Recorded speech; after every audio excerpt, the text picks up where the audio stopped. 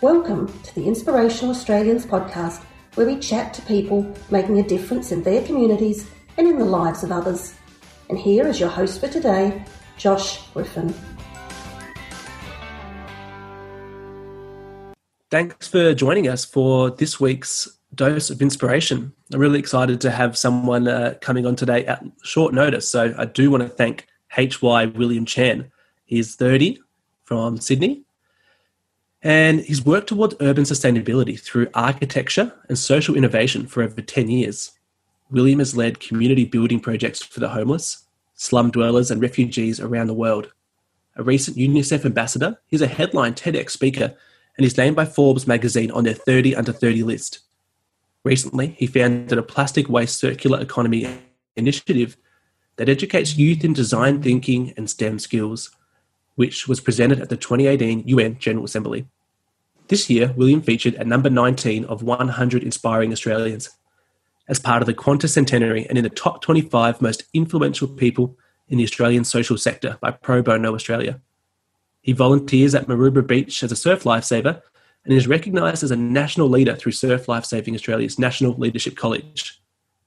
We came across William when he was a 2019 finalist in the Western Sydney University Academic Achievement Award. So, William, welcome to the podcast today.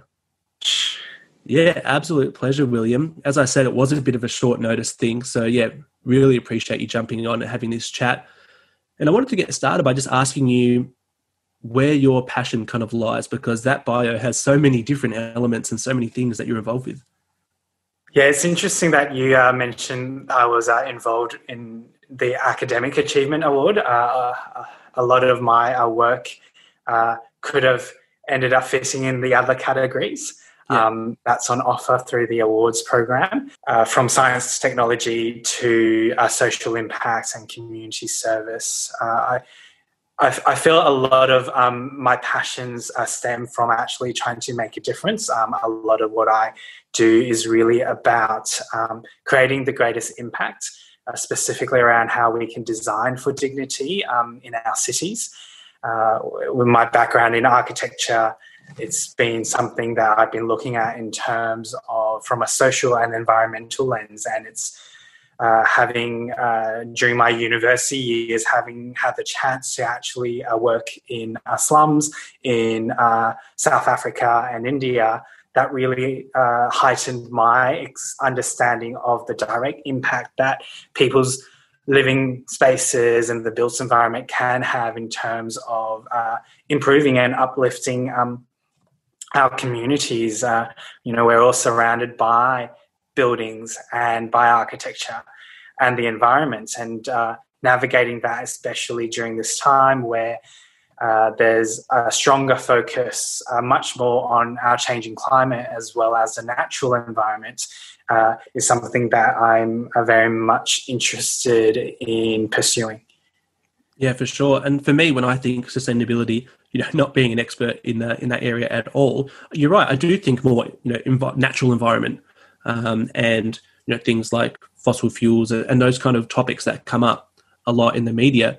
And that is really interesting to think about from a built environment and from architecture and how that plays a part. So that must have been so interesting to be in South Africa and India. Can you tell us, before I kind of go into that, you grew up in Sydney, is that right? So I grew up in Brisbane, actually, and moved to Sydney to study university in Sydney, and I've been in Sydney ever since. So really for about 12 years now. Yeah. So growing up in Australia, Brisbane and Sydney, and then was it some serious culture shock being in slums in South Africa and India? It was absolutely quite confronting, actually, seeing the living conditions with raw sewage, kind of open infrastructure that was literally just on the streets, and being exposed to the lack of water sanitation amenity, particularly, but also in terms of the lack of adequate shelter, especially in areas like this where you have a lot of transient populations and a lot of highly dense populations living in close proximity to each other. There are a lot of problems in terms of also the politics that go on in local communities in terms of urban governance and how policies and decisions are being made, even in an informal settlement. So being a part of that, learning and seeing firsthand how the skills of an architect in terms of design thinking and creatively solving problems directly with the community and with the users was something where, I learned a lot in terms of those kind of facilitation skills, but also how to empower communities from a human rights perspective, from a bottom up, to really ensure that they're the ones who are leading, and very much so that they're the ones who know what their own issues are in terms of their living environments and how they can solve that. Yeah, is that a common issue? I mean, I assume it is that, say, a government or other contractor comes in to do one of these projects and improve the infrastructure, but they haven't properly, consulted with the actual people who live there who use those facilities?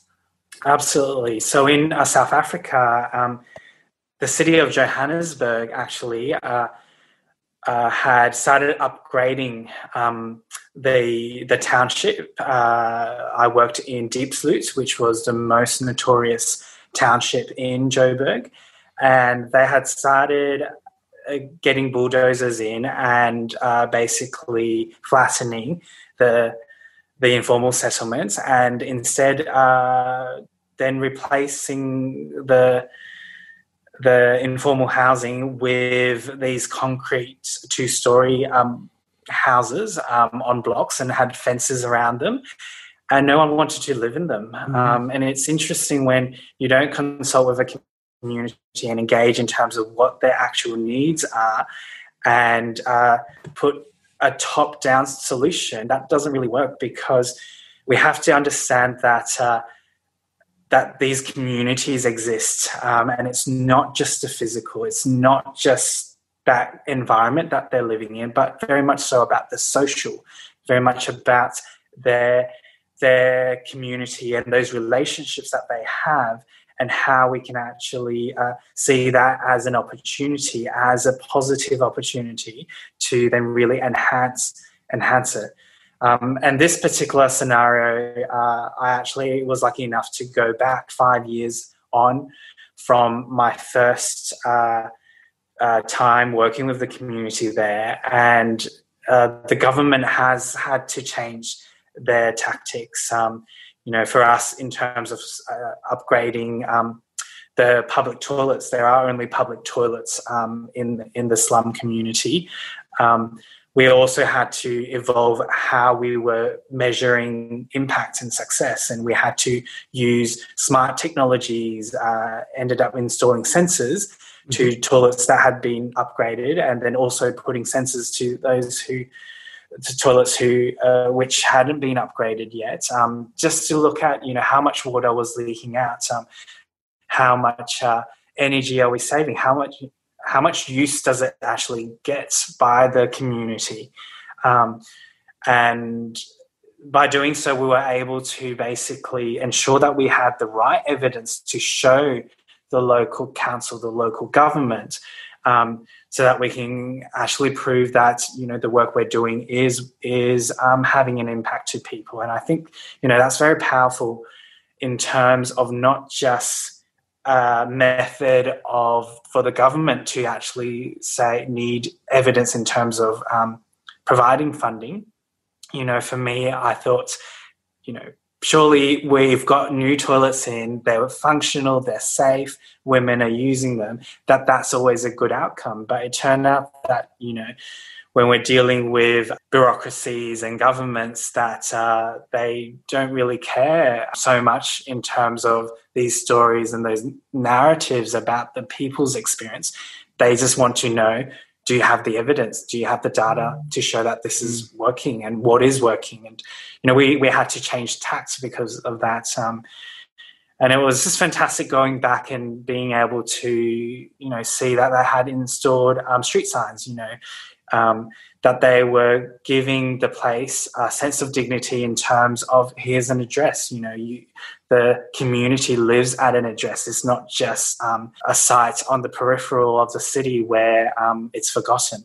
And I think that's an interesting point you made about, whether it's governments or big corporations, whatever it is, that, quantitative data isn't what they use. But that only tells so much, and you really need the qualitative data to tell the full story and get the actual human experience. I mean, I do understand the importance of that, and actually having that quantitative evidence. But at the same time, I kind of also appreciate that it's so important that these decision makers and stakeholders actually go down to visit and see for themselves, and actually talk to the community, actually talk to the users, actually see the new solutions that's been put in, and actually create those relationships to work out how they're measuring success. That is potentially even more important, the qualitative narrative, because they're coming from people, they're coming from the actual users So this phrase, design for dignity, can you tell me a bit more about that? Did you come across that phrase? Is it something that you were always passionate about, or you discovered it and that kind of linked in with your values? How did that? I use that term design for dignity to really look at how vulnerable communities can be involved, can participate, but also have a voice in terms of city making, in terms of how their livelihoods are affected by the environment, whether that's housing, say here in Sydney, affordability, tackling homelessness locally in our backyard, to water sanitation, having basic access to infrastructure, and seeing elements that we might take for granted, say here in Sydney, are actually not accessible in other places in the world, and to really focus on not just providing a solution, but providing a solution that actually gives people a sense of dignity in terms of their value and their involvement and their participation in society. Talking about public toilets in a township in South Africa, it's not just about making sure that the plumbing works, that the toilet flushes, that the water gets flushed down to proper infrastructure and isn't leaking. It really is also then taking into account, do children feel safe in these facilities? And a lot of women in the past wouldn't go; they would go somewhere else because being public toilets, they're unsafe. It's not a very dignified way to be able to live in that way. So, we worked with the local community to, especially with women in the local area, to see how can we actually make sure that they felt that these facilities were also for them, and specifically design around that. And I think, design can really be that tool that helps. We talk about design thinking more and more in a business sense, for companies and corporations to be able to address future disruptions that we have.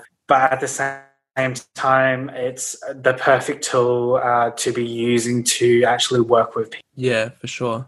Speaking about here in Sydney and those kind of projects in our backyard, as you said it, I like that term. I think some people may, I don't want to speculate, but take space for granted, whether it's their personal space in their home, public community spaces. How does that play a role with marginalised communities and as you said, that feeling of dignity? We've seen a lot of willpower over the past few months because of the COVID-19 pandemic. Yeah. In terms of the types of action and changes that can happen when governments and leaders, decision makers want to create that change. And at the same time, on the other side, we've seen how communities come together, potentially making sacrifices for others. So that's working as a team, if you want to call it that, so that we can go through a crisis together. It's become very important, the value of our public spaces and what is public in our city.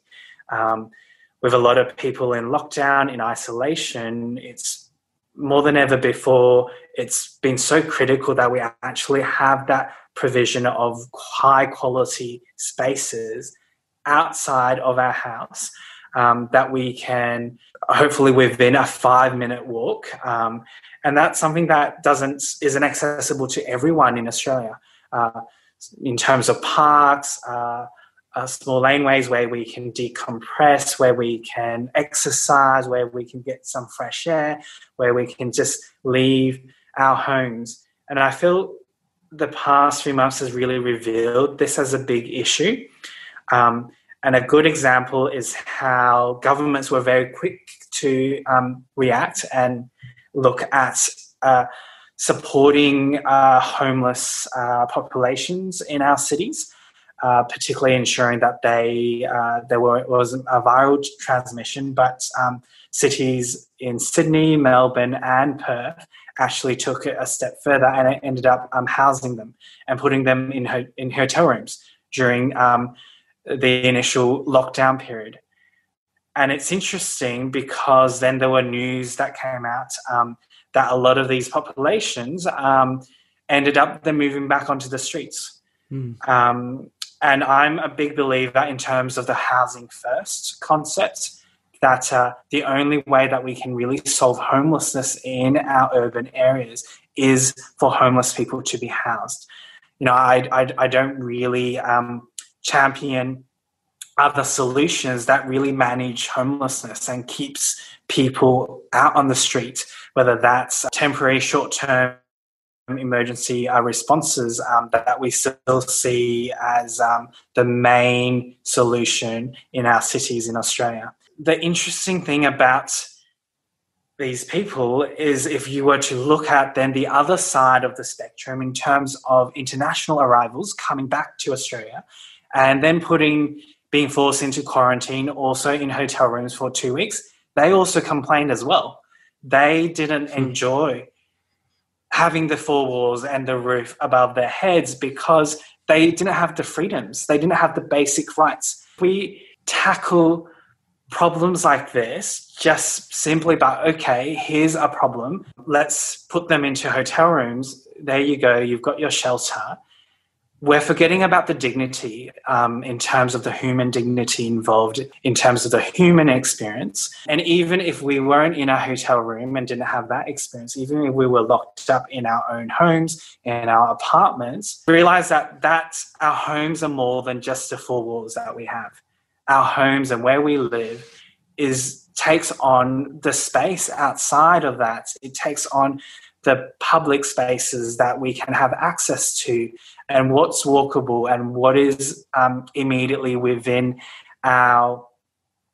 proximity to our doorstep. And if we can't access good healthcare, education, quality places where we can work that's close enough, and at the same time, you know, all of these other spaces so we can connect with others, so we're not just stuck inside.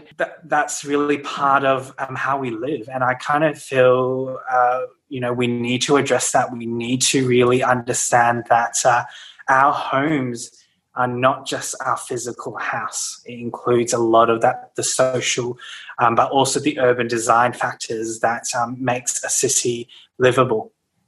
For sure. I'm sure that's actually resonating with a lot of people, William, more so now than it would have last year, because the lockdown was a bit of an equaliser in terms of everyone was confined to their own spaces and getting a small glimpse into what it's like to not have access to all that space and those kind of facilities and wherever you want.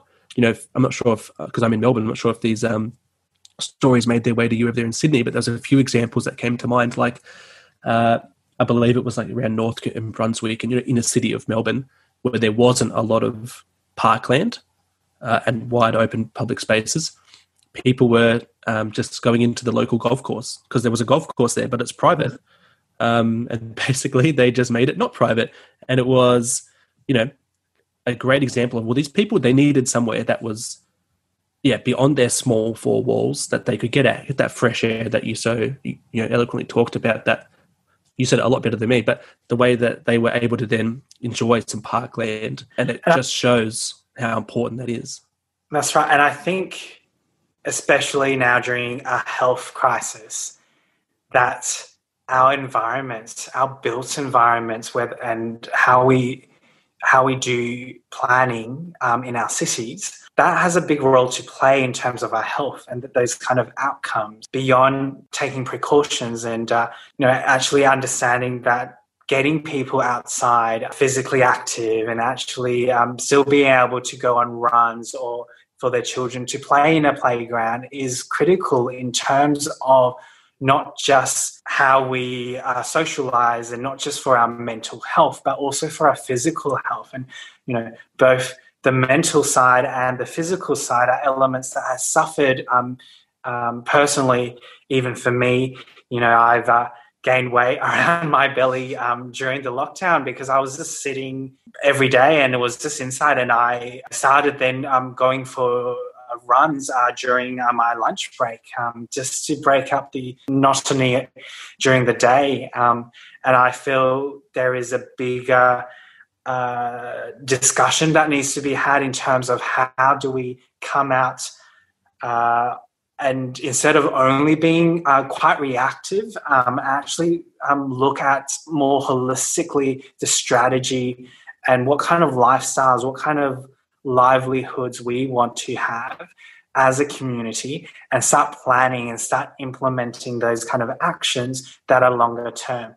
In terms of how are we planning our future parks, our future spaces. Now, as density becomes a bigger issue and people are living in closer proximity to each other, I think it's very important that these kind of public spaces actually come to the fore, and not just spaces, but what other public amenity are there that can actually support higher density communities and that type of living.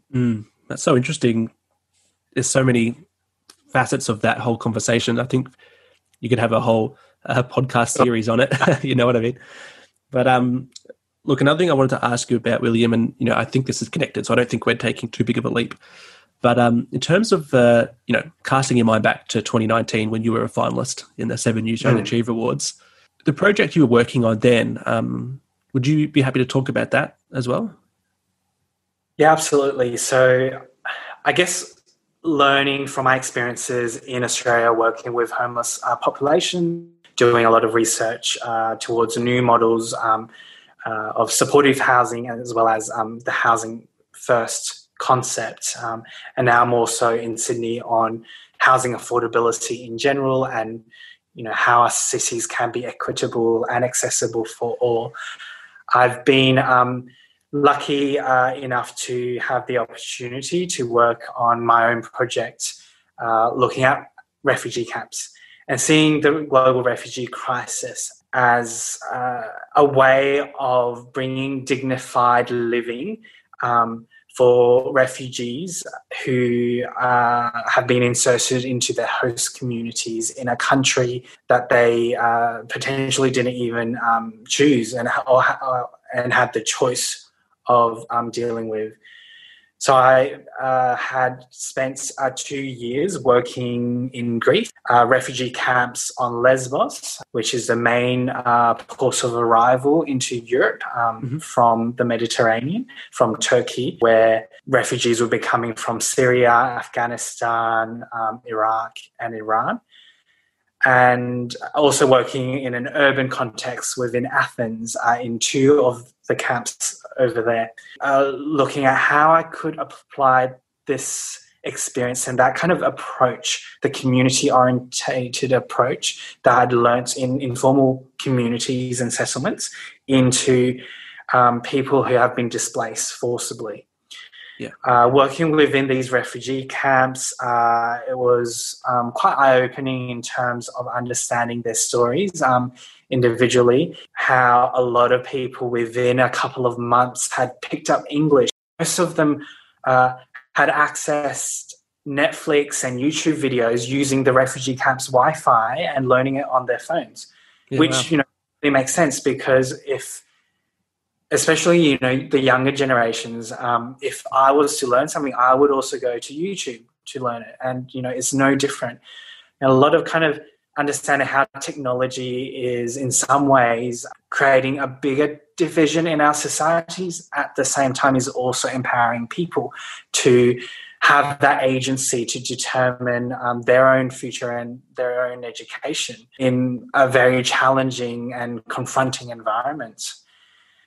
And I ended up basically working with young refugees and seeing kind of how, what were the biggest challenges that they were facing in terms of being in this environment.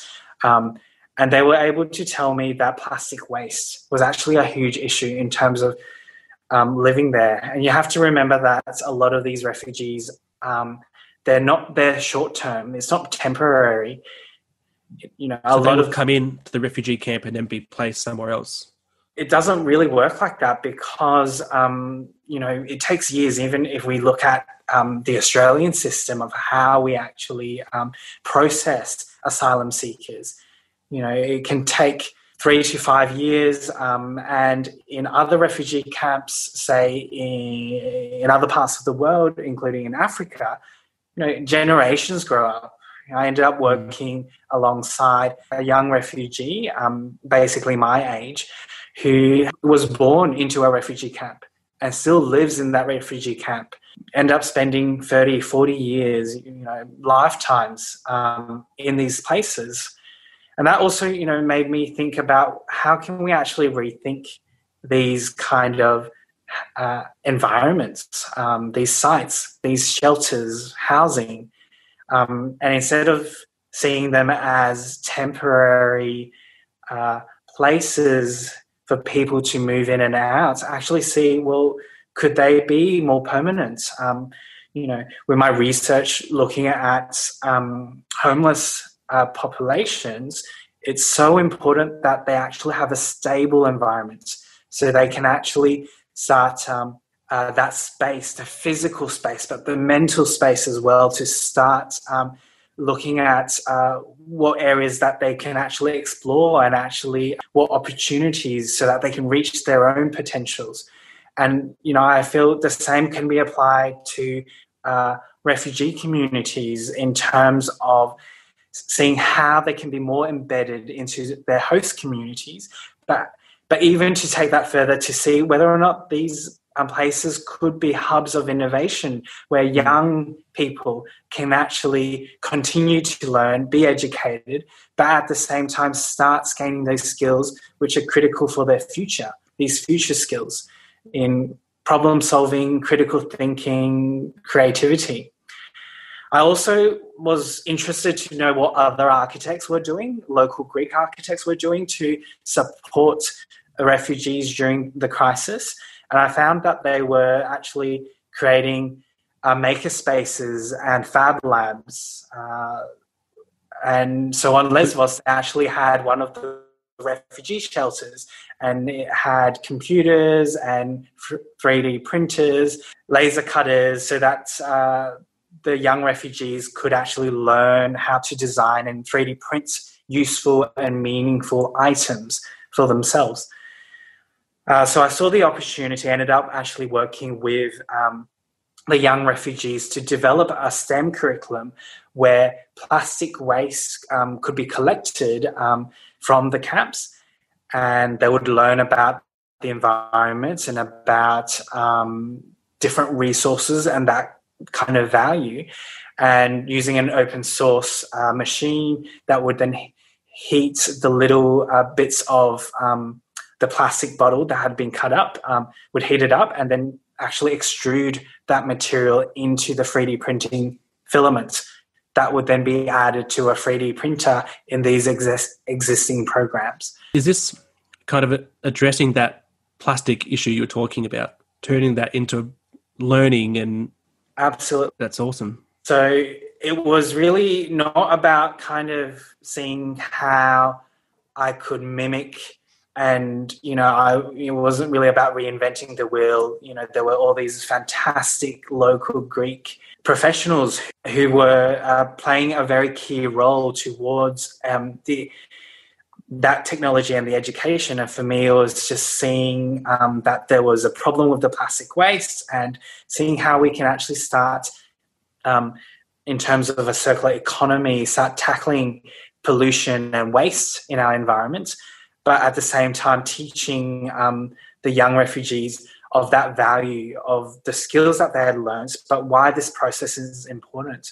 I ended up actually, during the workshop, show them the plastic bottle that we've picked up together, and then showed them the small pieces that had been cut up of that plastic bottle and asked, what is the value of these things? They're waste, they would say. And then show them the 3D filaments that we've extruded and say, well, what about this? Is there a value to this? Could we actually sell this? Up until they've actually designed, say, their own locks for their doors to their shelters using that material. And then, when I hold up the lock or whatever product it is, and like, what about this value? Not just in terms of the economic value of the actual object that they've 3D printed, but what about also the educational value and the skills that they've learned, that they have agency to solve their own problems using the tools that's provided. And I think, you provide dignity by not telling people that this is the way you should be doing things, but actually letting them to solve and work it out themselves in a way where they can feel like they have ownership and that they are able to use open source tools and technologies that can deliver on that ownership and flexibility. William, that's an incredible story. There's just such an amazing and beautiful learning from that in terms of problem solving, and how so often we're thinking, this problem we've got, we need to invent a way to solve it. But what you've outlined there is such a lovely way of thinking about it. There's solutions out there. There's people doing great work, and it's about connecting the dots, not reinventing the wheel, as you said, to solve a problem. And there's just so many, lovely outcomes from that. So thank you for sharing that story. Thank you so much. And I also feel a lot of these potential solutions to, I guess, what I call wicked problems, really difficult problems that potentially could take a long time, they do require an understanding that it has to be collaborative. It has to be working with the people as partners, as collaborators. And at the same time that, these solutions have to be challenging the status quo, but also challenging silos. They have to be interdisciplinary. This project isn't just about the refugee crisis. It's actually also solving an environmental problem of single-use plastics, right? It's also teaching future skills in terms of technologies and how these technologies are going to give them the soft skills that hopefully will allow them to thrive in their next journey, whether they end up going to school, to university, working and having a job. These skills are going to be helpful for them. And then obviously there's the component in terms of just being young people and ensuring that they're having fun at the same time, that they're actually learning by doing and being able to see that entire process and be able to design their own objects physically. I think one of the best skills that I've learned to be more appreciative because of my background is, in architecture, what we do is the physical. It's tangible. Our buildings, our environments, you can touch them and they're constructed. And if we were to apply that to other situations in terms of the types of solutions, for me, it has to be grounded in terms of it being physical and having a real world impact, rather than just being ideas, rather than it just being thoughts leadership, or for it just being a concept, or for it being left in a report. I can imagine people want to know more about. That's just so multifaceted. Is this what your TEDx talk was essentially about? Last year, I was invited to present a TEDx talk as part of TEDx Sydney in their youth section, and it was an incredible opportunity. And at the beginning, I wasn't sure if I was even prepared to really share the work, because it's still in a very infant stage in terms of developing the program and working with the right partners. But that talk actually was really about just sharing the concepts around children's rights and empowerment and the potential of these young refugees, and really telling that story to an Australian audience. Because during that period, it was challenging to kind of see what was going on with the refugee crisis from an Australian response. That experience in Europe also changed my understanding of, I guess, our generation and how we respond to crises like this. And I think we've seen again how we're tackling and trying to address the climate crisis, and now even with the pandemic, the health crisis, what sort of innovative thinking that young people are able to engage and be able to distill and empower within their own communities. Yeah, for sure. I think you're right. We have seen that the younger generations have, I don't think they would have been labelled, have not been labelled resilient previously, I don't think. But I think this has shown that we are resilient, and as you said, innovative, and using innovation as a way to show resilience and come up with new solutions and get through this tough time. So in terms of the TEDx talk, just before I forget, if someone wants to view that, what's the best way? They can just Google your name and TEDx? Yeah, they can just, the talk's on TED.com. So if you're already subscribed to listening to TED Talks as on your podcast. Yeah, great.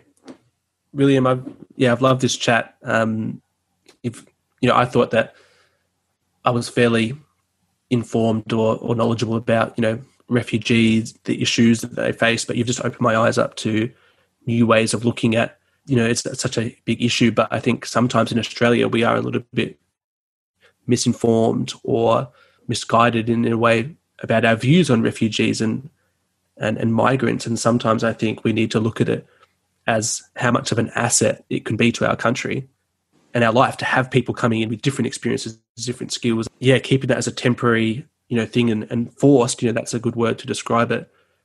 That if that has to happen, why can't we look at it differently, upskill, give knowledge, empower people, give dignity, and it would just be a better outcome for everyone. And it's interesting, through my TED Talk, I did have critics actually comment and say, why are we trying to make refugee camps permanent? Shouldn't we just close them down? I guess, sure, like if we were to have this quite idealistic view of all these problems that we have in the world, that, why don't we just stop it? But it is so much more complex than that. And for us to actually kind of, I guess, in terms of informal settlements, you could also go, why don't we just provide housing for everyone? Like how the city of Johannesburg started. And it's not really, these aren't really solutions, because these are very top-down views in terms of the problems and not really working directly with the communities, and recognizing that, there is potential. These type of solutions aren't short-term. I'm not saying, we can help improve your camp temporarily and make your livelihoods and your living areas better, but it's actually changing how we view refugees, and not as people who who need handouts, really, who need aid and need humanitarian supplies, but actually seeing they're continuing with their lives, they're going to school. Some of the refugees are finding work, in Greece. They are able to access employment opportunities that, we shouldn't see just because they live in a certain area or they're called refugees. Yeah, man, it is really interesting stuff, and I just hope that some people listening, get a lot out of this kind of chat we've had. I've certainly got a lot out of it, so thanks for making the time this morning, William. We've plugged the TEDx talk. If anyone wants to connect with you in another way, do you, how would you say they can do that? You can, I'm quite active on Twitter, so feel free to find me over there. My handle is at HYWilliamChan. Yeah, very easy to find. That's just your name. That's lovely. So thanks. Thank you. And for anyone listening, we'll put that link to the TEDx talk and to your Twitter handle in the show notes as well. So we'll look forward to following onto your progress, your journey and your story, William, because there's going to be so many interesting things to come. I can tell. Thank you so much, Josh. No worries. I hope you enjoyed our interview. Join us each week as we talk with ordinary Australians achieving extraordinary things. If you know someone's making a difference, then you can contact us through our Instagram page, inspirational.australians, or head to our website, www.awardsaustralia.com, and you can nominate them, help spread their story and share their message. Awards Australia is a family-owned Australian business.